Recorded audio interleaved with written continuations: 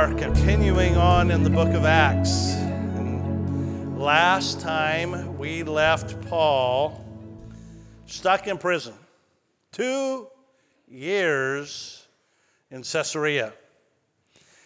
And Felix would call him up every once in a while, and he'd hear from Paul. And I don't think Felix was ever convinced of the gospel, even though he heard frequently from Paul. And last week we saw that as Paul preached the gospel, that Felix was frightened, because Paul preached of one of the things that he preached was judgment to come. And that is something that we all need to be aware of, that there's one day every one of us, whether we're saved or unsaved, will stand before God and give an answer. Do you know Jesus Christ is your personal Savior? Revelation tells us he will look and see if your name is written in the book of life. And if it's not, he will send you to hell. No, not he won't send you to hell. You've already done that yourself. And if you have, we have the glory of living forever and ever in heaven. And he presented that to Felix, but Felix kept him in prison. But Paul knew something. Paul knew something that kept his spirits up, that kept his drive going. Paul knew that he was going to go to Rome. It had been promised to him several times. When Paul got saved, on the road to Damascus, God sent a man by the name of Ananias to him. And this is what God told Ananias.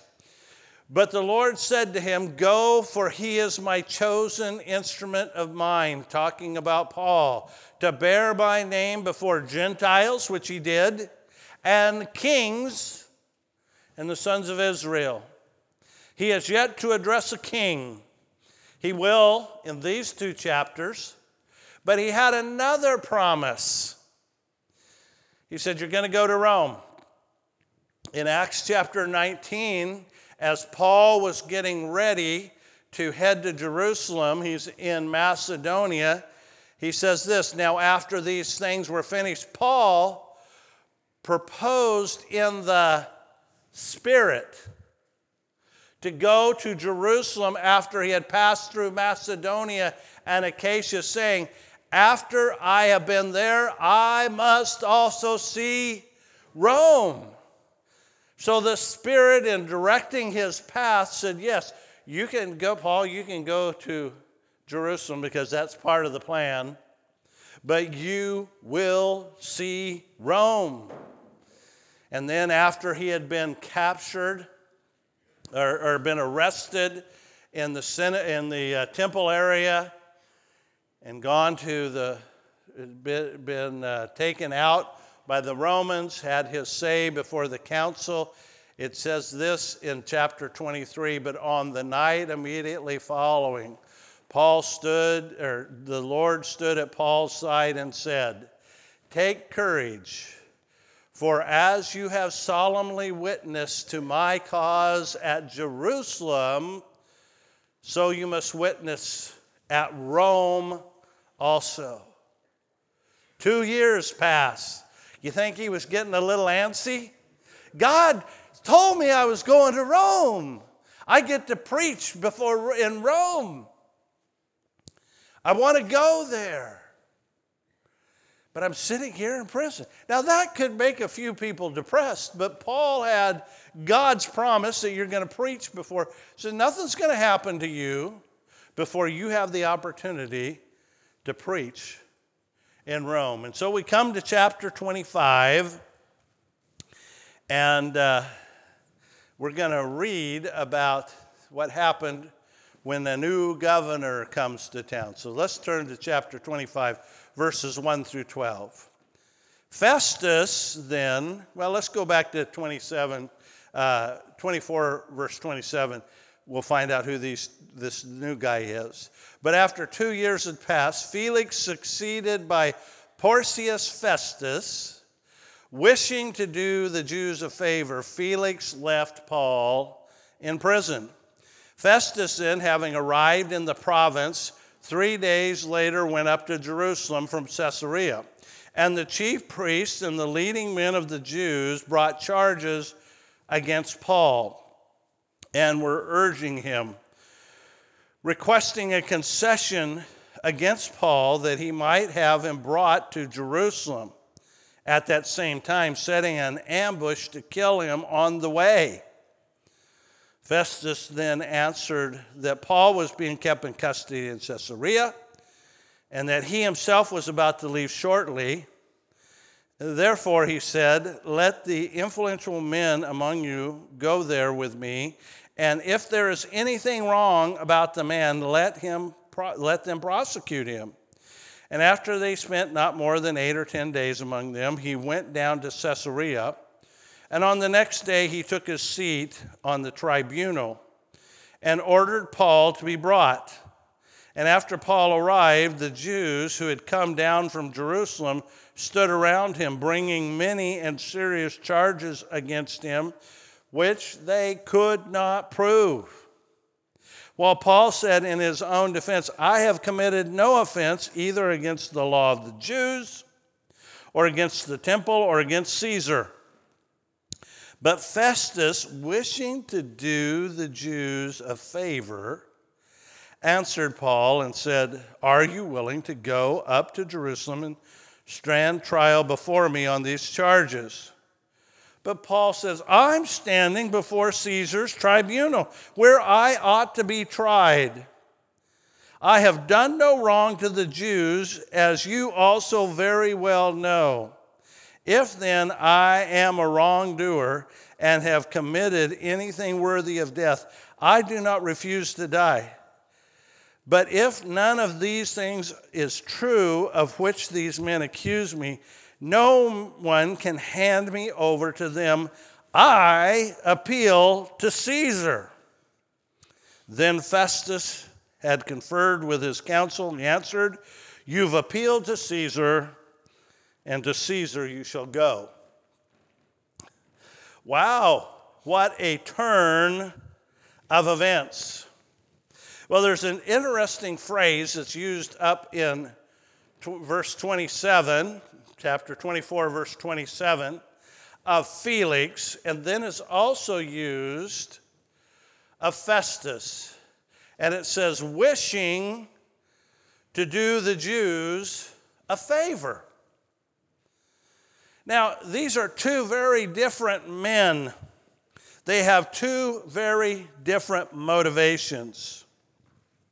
Last week we learned what happened to Felix. Felix was a cruel, corrupt man. As a matter of fact, one of the reasons he kept Paul in prison in Caesarea is he was hoping that Paul could get enough money together to bribe him. And Paul said, no way. It's not what I do. I am not guilty. I will stand. And even if it means my own death, I will defend myself because I have God on my side. He's told me I'm going to Rome. Now, I don't know whether Paul's reasoning for appealing to Caesar was, hey, let's get to Rome. Might have been. But Felix kept Paul in prison. Why? To do a favor to the Jews. Why was that? Felix had been recalled to Rome. The Jews had gone from Jerusalem.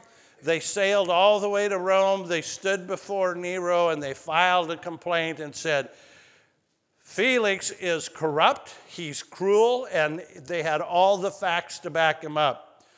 Josephus writes about all the cruel things he did. He would, anytime somebody would try to uprise against the Romans, he would just crush it. And he didn't matter the body count. And so he has been recalled. He is going to be found guilty, and he should have died. One of the things the reason that Felix kept Paul there as a favor is he wanted them to get to Rome and say, well, Felix isn't quite as bad as we portrayed. He's left Paul there thinking that they're going to have another opportunity. Remember last week we talked the 4 different times they tried to kill Paul, one way or another, whether legally or illegally. They wanted to have another chance to kill Paul.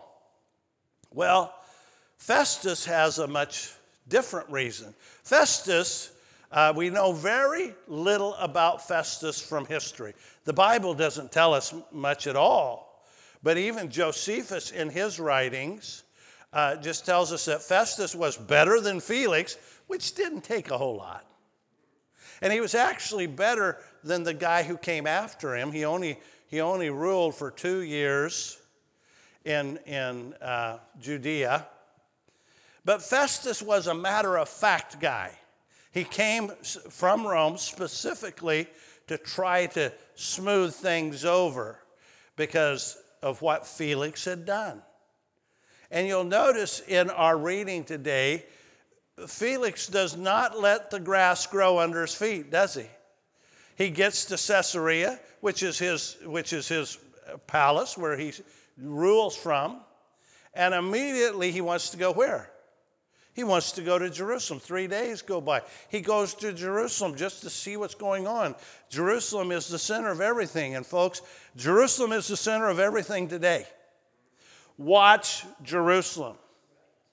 Don't be looking at the USA and say, oh, what's going on in the United States? Watch Jerusalem. And here's specifically, watch who the peacemaker is. Who is going to come to Israel to propose peace? Just watch that. But even in those days, Festus knew Jerusalem is where it's all going on. And of course, the Jewish leaders still had heartburn over Paul. Paul had not been in Jerusalem in 2 years to bother him. Why should they care? Because you ever notice what happens when unforgiveness gets a hold of you? They couldn't forgive Paul because he had been a Pharisee and became a preacher of Jesus. He had been one of them and became one of those. The way. They didn't like it. And they couldn't let it go.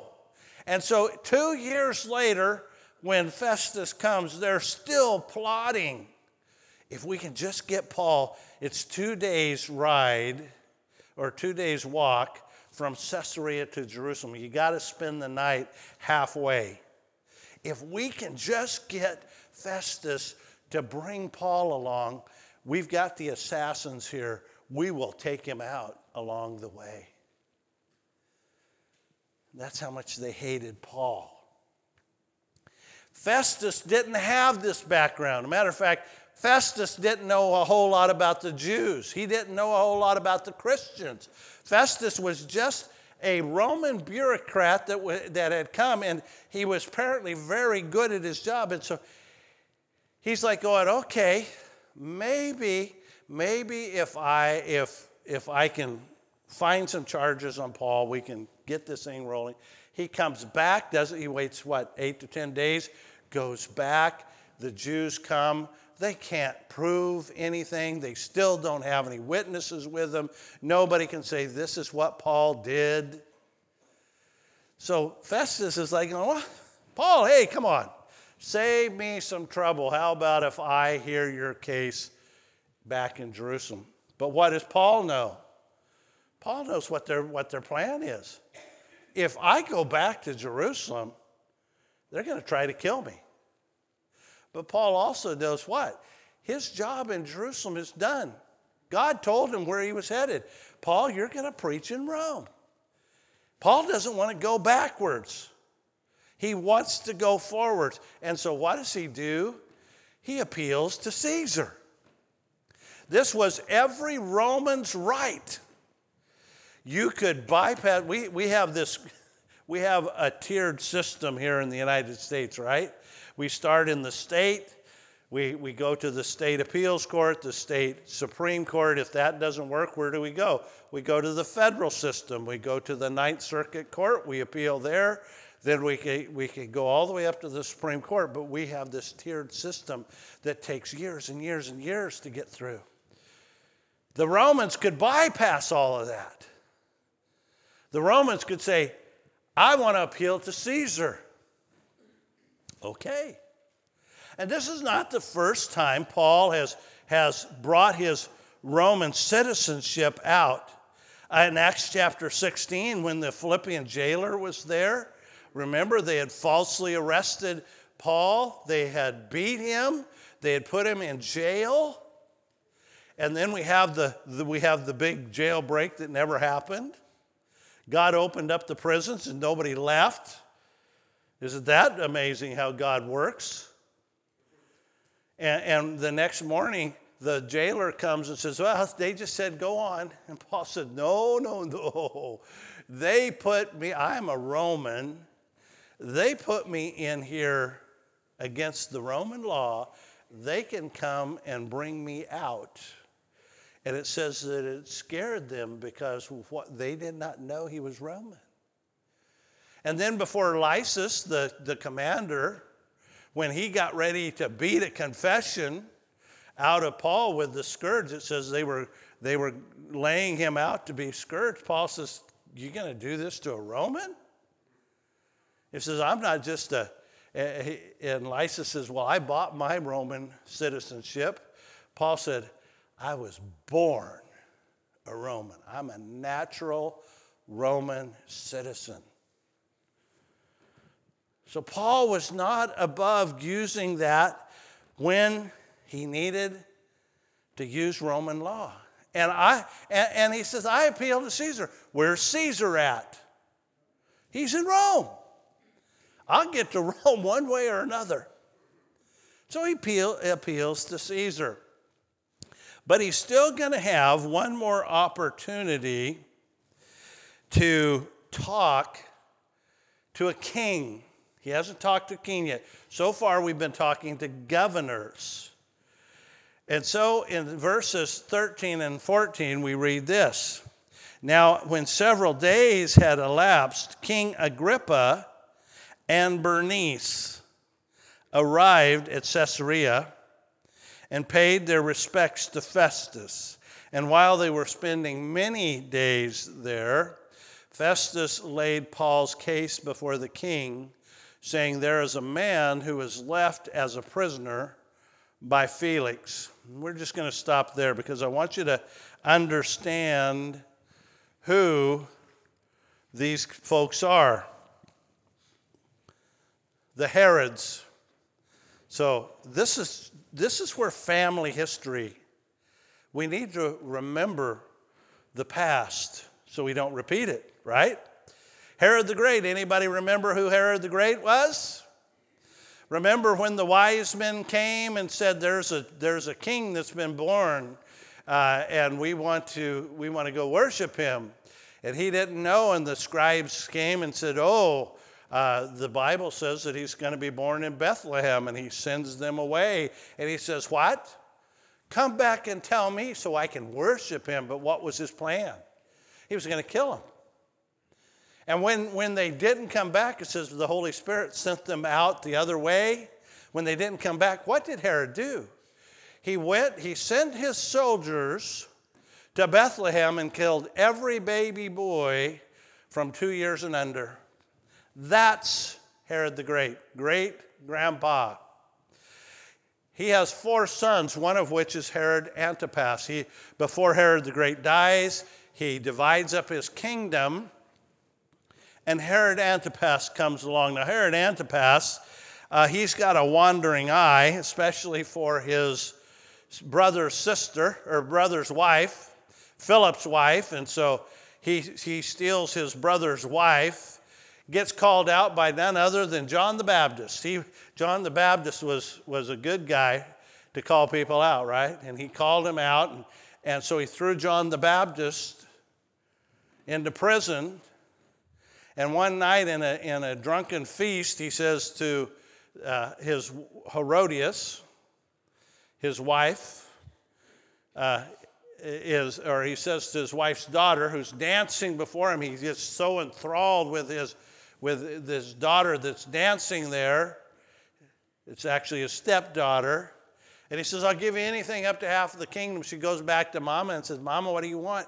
Mama hates John the Baptist because he called them out for their sin and says, I want John the Baptist's head on a platter. And so Herod Antipas, off with your head. So Herod Antipas has Herod Agrippa the first. And not only does he have Herod Agrippa the first, but he also has two daughters, Bernice and Drusilla. Now, Drusilla we met last week. She becomes the wife of Felix. Remember who Felix had stole her away from her husband? Well, the other sister is Bernice. Bernice marries and her husband dies. So Bernice decides to move in with her brother. Well, you say, well, that's not a bad thing, right? Well, Josephus tells us that not only did she live with him, but it was an incestuous relationship. He took her as his wife, his own sister. Now, Bernice, in and of herself, is quite the lady, so to speak, because not only does she live in this incestuous relationship, she will later leave and have an affair with a Roman general by the name of Titus. Anybody know what Titus did in 70 AD? Randy's nodding his head. What did he do, Chuck? He destroyed Jerusalem. In a very bloody takeover, Titus destroys Jerusalem as a Roman general, and Bernice leaves her brother and hooks up with him. And she follows him all the way to where? Rome, where he becomes the emperor. That's who Paul is speaking before. Now, and I want you to see that, because when you understand that we have the obligation to witness to people who have terrible backgrounds. God doesn't say, oh, just go preach to all the nice people. Go share your testimony with the good guys.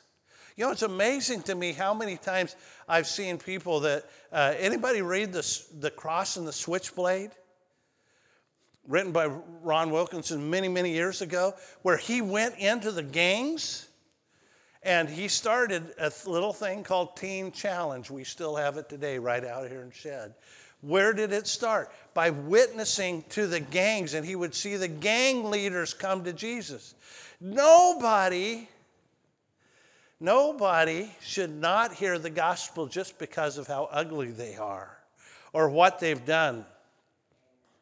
And as we see this, we're going to find out what now is the provocation for Festus to leave him there. So turn with me to 25 and let's just read a few verses. So the next day, verse 23 to 27. So the next day when Agrippa came together with Bernice amid great pomp. Now I want you to, we kind of have a picture. They're all in their royal robes. They're all sitting there in their thrones wanting the world to see. They gather a great entourage there in the auditorium. Agrippa came together with Bernice and with amid great pomp and entered the auditorium accompanied by the commanders and the prominent men of the city.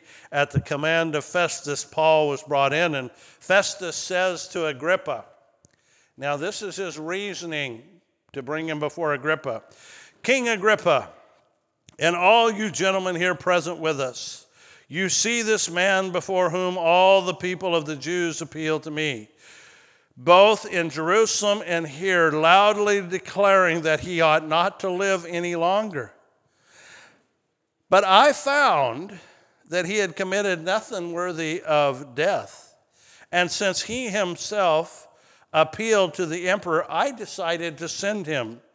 Yet I have nothing definite about him to write to my Lord. Therefore, I have brought him before you all, and especially before you, King Agrippa, so that after the investigation has taken place, I may have something to write. For it seems absurd to me in sending a prisoner not to indicate also the charges against him.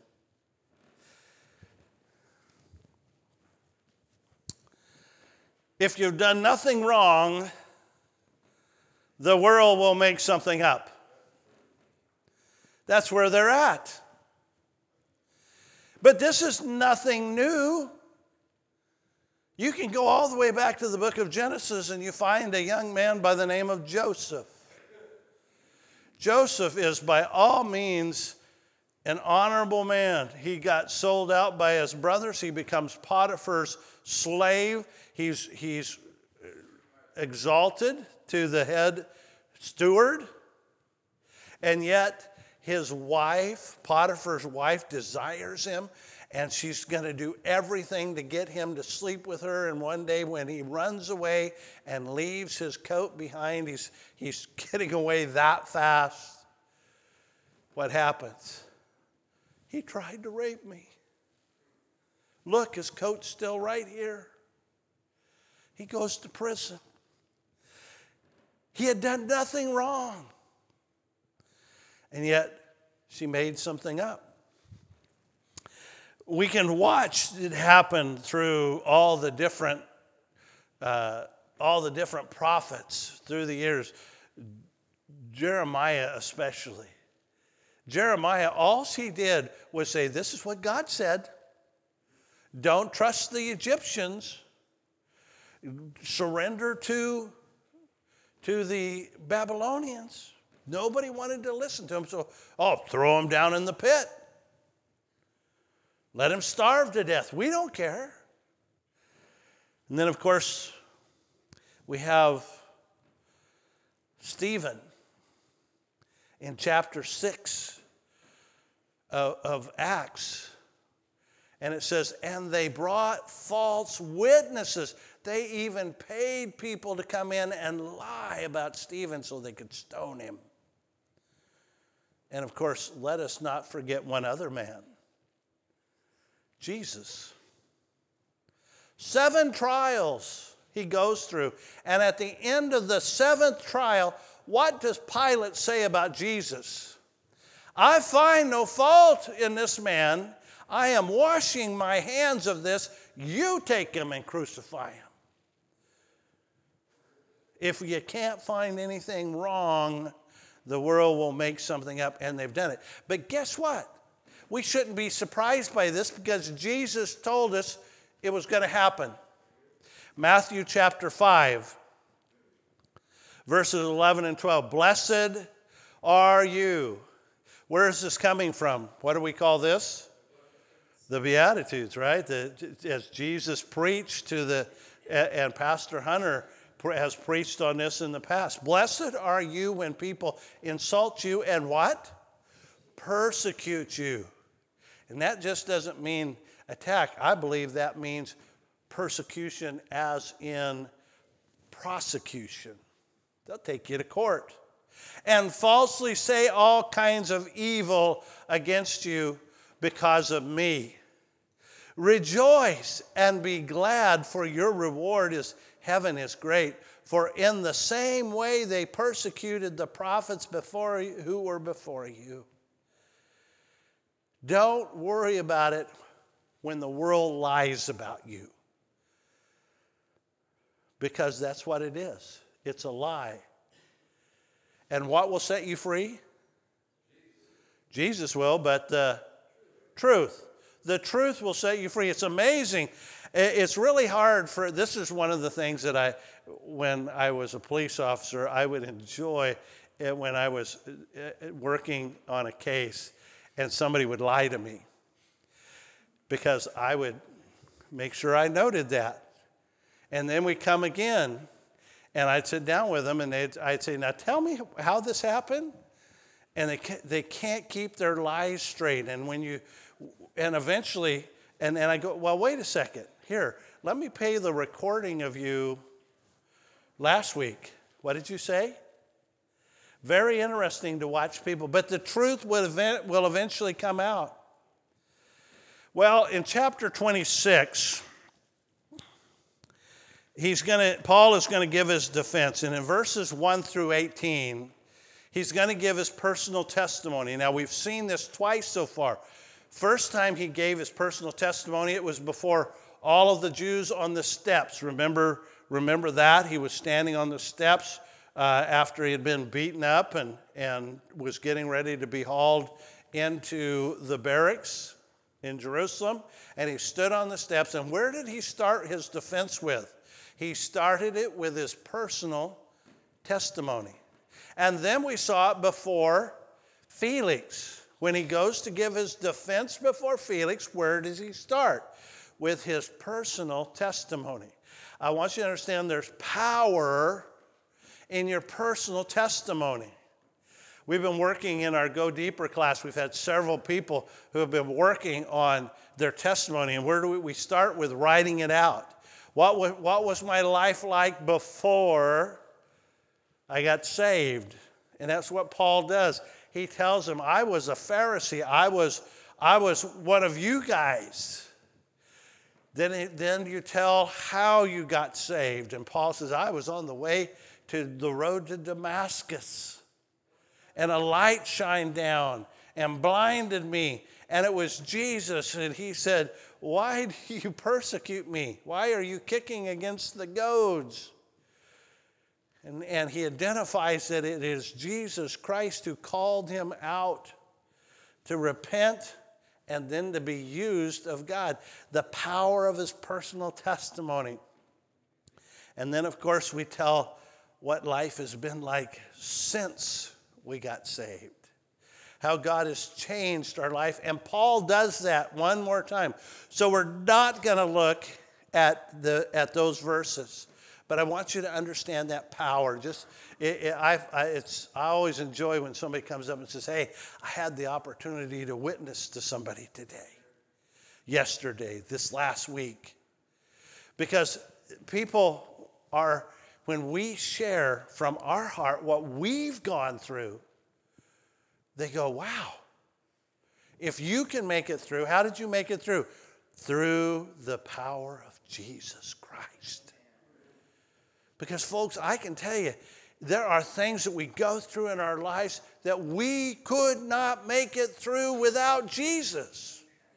And when we have the opportunity to share that and say, Jesus makes the difference. That's how I made it through, and that's how you can make it through too. And we have that opportunity to share that personal testimony. That's what he did in verses 1 through 18. But I want to concentrate on the aftermath. Let's look at chapter 26, verses 19 through 32.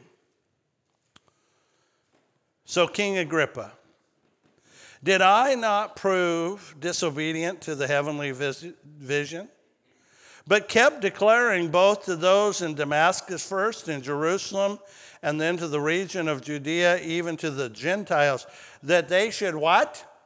That they should repent and turn to God, performing deeds appropriate to repentance. For this reason, some Jews seized me in the temple and tried to put me to death. So having obtained help from God, I stand to this day testifying both to small and great, saying nothing but what the prophets and Moses said was going to take place. Listen to the gospel as he speaks it. That the Christ, the Messiah, was to suffer, and that by reason of his resurrection from the dead, would we be the first to proclaim light both to the Jewish people and to the Gentiles. And while Paul was saying this in his defense, Festus said in a loud voice, Paul, you're out of your mind. Your great learning is driving you mad. But Paul said, I am not out of my mind, most excellent Festus, but I utter words of sober truth. For the king knows, Agrippa knows about these matters, and I speak to him with confidence, since I am persuaded that none of these escape his notice. For this has not been done in a corner. King Agrippa, boy, you talk about asking the question. King Agrippa, do you believe the prophets? I know you do. Agrippa replied to Paul, in such a short time will you persuade me to become a Christian? Paul said, I wish to God that whether in a short or long time, not only you, but all who hear me this day might come to be such as I am, except for these chains. The king stood up, and the governor and Bernice and those who were sitting with them, and when they had gone aside, they began talking to one another and said, this man has done nothing worthy of death or imprisonment. And Agrippa said to Titus, this man might have been set free if he had not appealed to Caesar. How do people respond to the gospel? Well, how did Festus respond? Festus said what? Okay, there it is. Festus said, thought Paul was crazy. You ever had anybody respond to you like, you're crazy? What are you? They're usually people like Festus who have no background. They have no background in Christianity. Felix had no background to the Jewish people. He had no background to the church at the time. And so listening to Paul, he's like, oh, this Jesus who died and was resurrected, and what are you're crazy. Josh McDowell wrote a book, More Than a Carpenter. Was Jesus a lunatic, a liar, or is he Lord? You see, Josh McDowell was an atheist that decided that he was going to disapprove this thing about Jesus. Because when he started his premise, he thought Jesus was either a lunatic or a liar. But when he ended up, he found out he was actually Lord. One of the best ways to talk to people like this, especially in our day and age, is to ask them, have you ever read this? Have you ever read this? This is the #1 selling book in the world. If you have not read it, you can't discredit it. Read the book.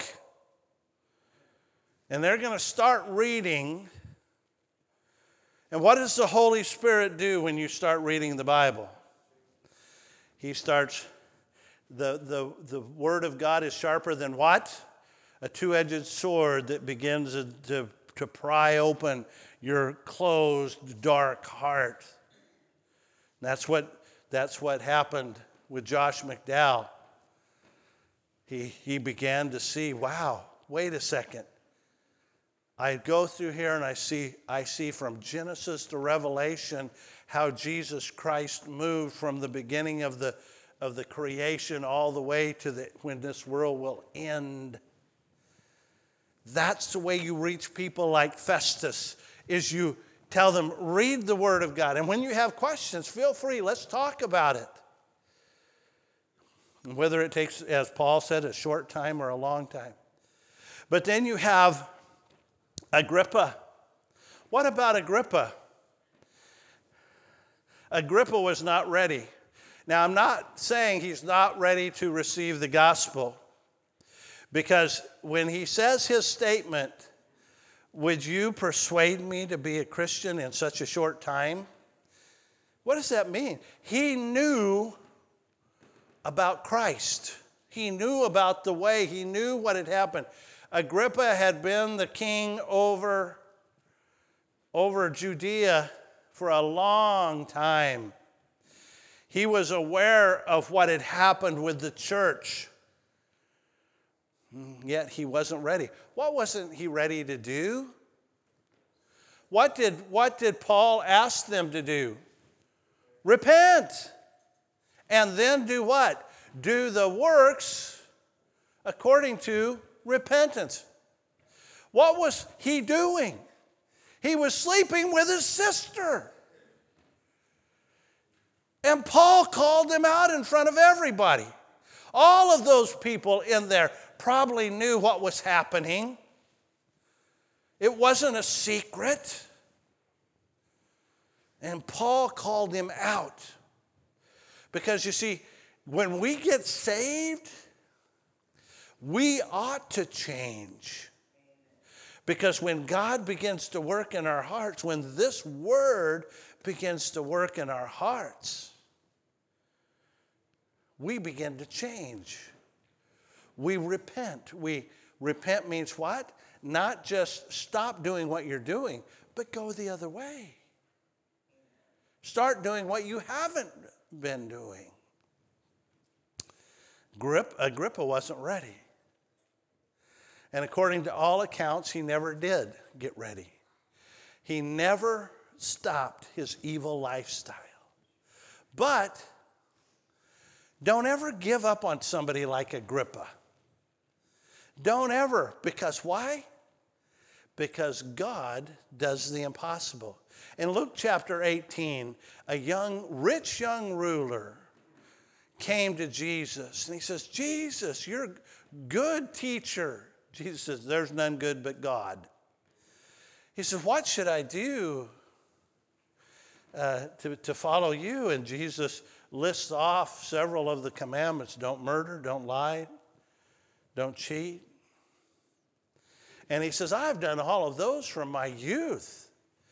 And Jesus says, oh, by the way, go and sell all that you have, give it to the poor, and come follow me. You see, he had one little hang-up. He was a rich young ruler. And it says he went away sad because he couldn't do it. But at the end of that, this is what Jesus said. They who heard it said, then who can be saved? But Jesus said, the things that are impossible with people are possible with God. Don't ever give up. Don't ever give up praying. Some of you have been praying for your prodigals for years. For years. Some have been praying for people to get saved for years. Don't give up. I've told this story before, but I think it's just very apropos here for me to tell the story about Grandpa Scott. I never had a grandpa growing up. Both of mine had died before I was born. So we had a man who lived across the street. Grandpa Scott owned the little store.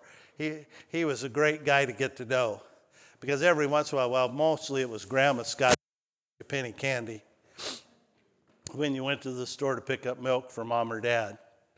But Grandpa Scott, he was kind of cantankerous. You'd go over, he'd give you 25 cents to spend the day picking up rocks out of his garden. He was very particular, and he was a very big man. And he would sit in his chair out in the garden with his cane, and he'd point, oh, you missed one. You missed one. I remember one year we were re-roofing our house, and he was sitting over in his front yard, and he yells, he was about a block from us, he'd yell, Barbara, that's my mom, Barbara, that line is crooked. Well, when when Grandma Scott died, Grandpa Scott had diabetes real bad, and he was so big he couldn't bend over and tie his shoes. And so for 4 years, all through my high school, I went over every morning, and I would put on his socks and shoes. And I made a grand total of $2 a week. Well, back then that would buy a half a tank of gas. But anyway, for 4 years, I went over there. And I remember the first time I was going to preach at church. I was 15 years old, and I said, Grandpa Scott, would you come and hear me preach at church? Oh, if I went to church, it'd burn down. Or if I went to church, the pastor would quit, you know. And I would share with him, and every time I had the opportunity to preach, I said, Grandpa Scott, would you come hear me preach? And finally, when I got turned 18 and I got ready to go off to college and he had to find somebody else to tie his shoes, I said, Grandpa Scott, I've got to tell you before I go. I'm going off to college, I'm going off to Bible school. I want to tell you how you can know for sure you're going to go to heaven. And I shared with him the plan of salvation. And he looked at me and he said, well, he called me Benny. That's my given name. Benny, I'm too mean for God. I'm just a cantankerous old man, and I always will be, and there's nothing that's ever going to change that, not even God. Well, I was off in college back in Virginia, and I got a letter. Back then, nobody had cell phones. You only got to call. Remember nights and weekends? Right? You only got to call Sunday night because that's the cheapest time, right? And I got a letter from my mom. I remember it was a Wednesday. We didn't get to call home until Sunday. And I got a letter saying Grandpa Scott was in the hospital and wasn't expected to live. And I was brokenhearted. I just sat down. I remember distinctly, there was a big pile of gravel. They were getting ready to do some work, and there was a big pile of gravel, and I sat down in that gravel pile and just wept. I was brokenhearted, went through that day, and I had to wait till 8 o'clock our time to get the night rate, and I called home, and my mom shared with me, said, yeah, said, let me tell you what happened.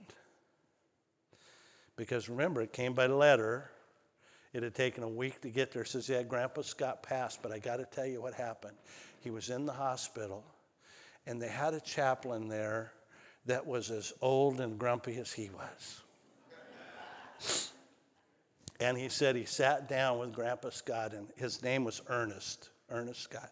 He sat down and said, Ernest, if God can save me, he can save you. And Grandpa Scott accepted Jesus Christ that day in the hospital. He lived for 5 more days. Now, he was not known for his gentle speech. And when Mom came in the last time she got to see him, she said his demeanor had changed. Not one curse word came out of his mouth. And he looked at Mom and he says, you tell Benny I never got to hear him preach here on this earth, but I'm going to be watching from heaven. The things that are impossible with people are possible with God. Don't ever give up sharing your testimony, even when those who don't, I don't want to hear it. I'm too mean for God. I'm too ugly for God. I'm not enough, because God can save them. Because he's the one that does it. You're not. I wasn't. It was God who softened his heart. God who brought the right person. See, Grandpa Scott couldn't listen to a 16, 17, 18-year-old boy tell him that he needed to get saved, but somebody who was just as ornery and cranky as he was could. Nothing is impossible with God.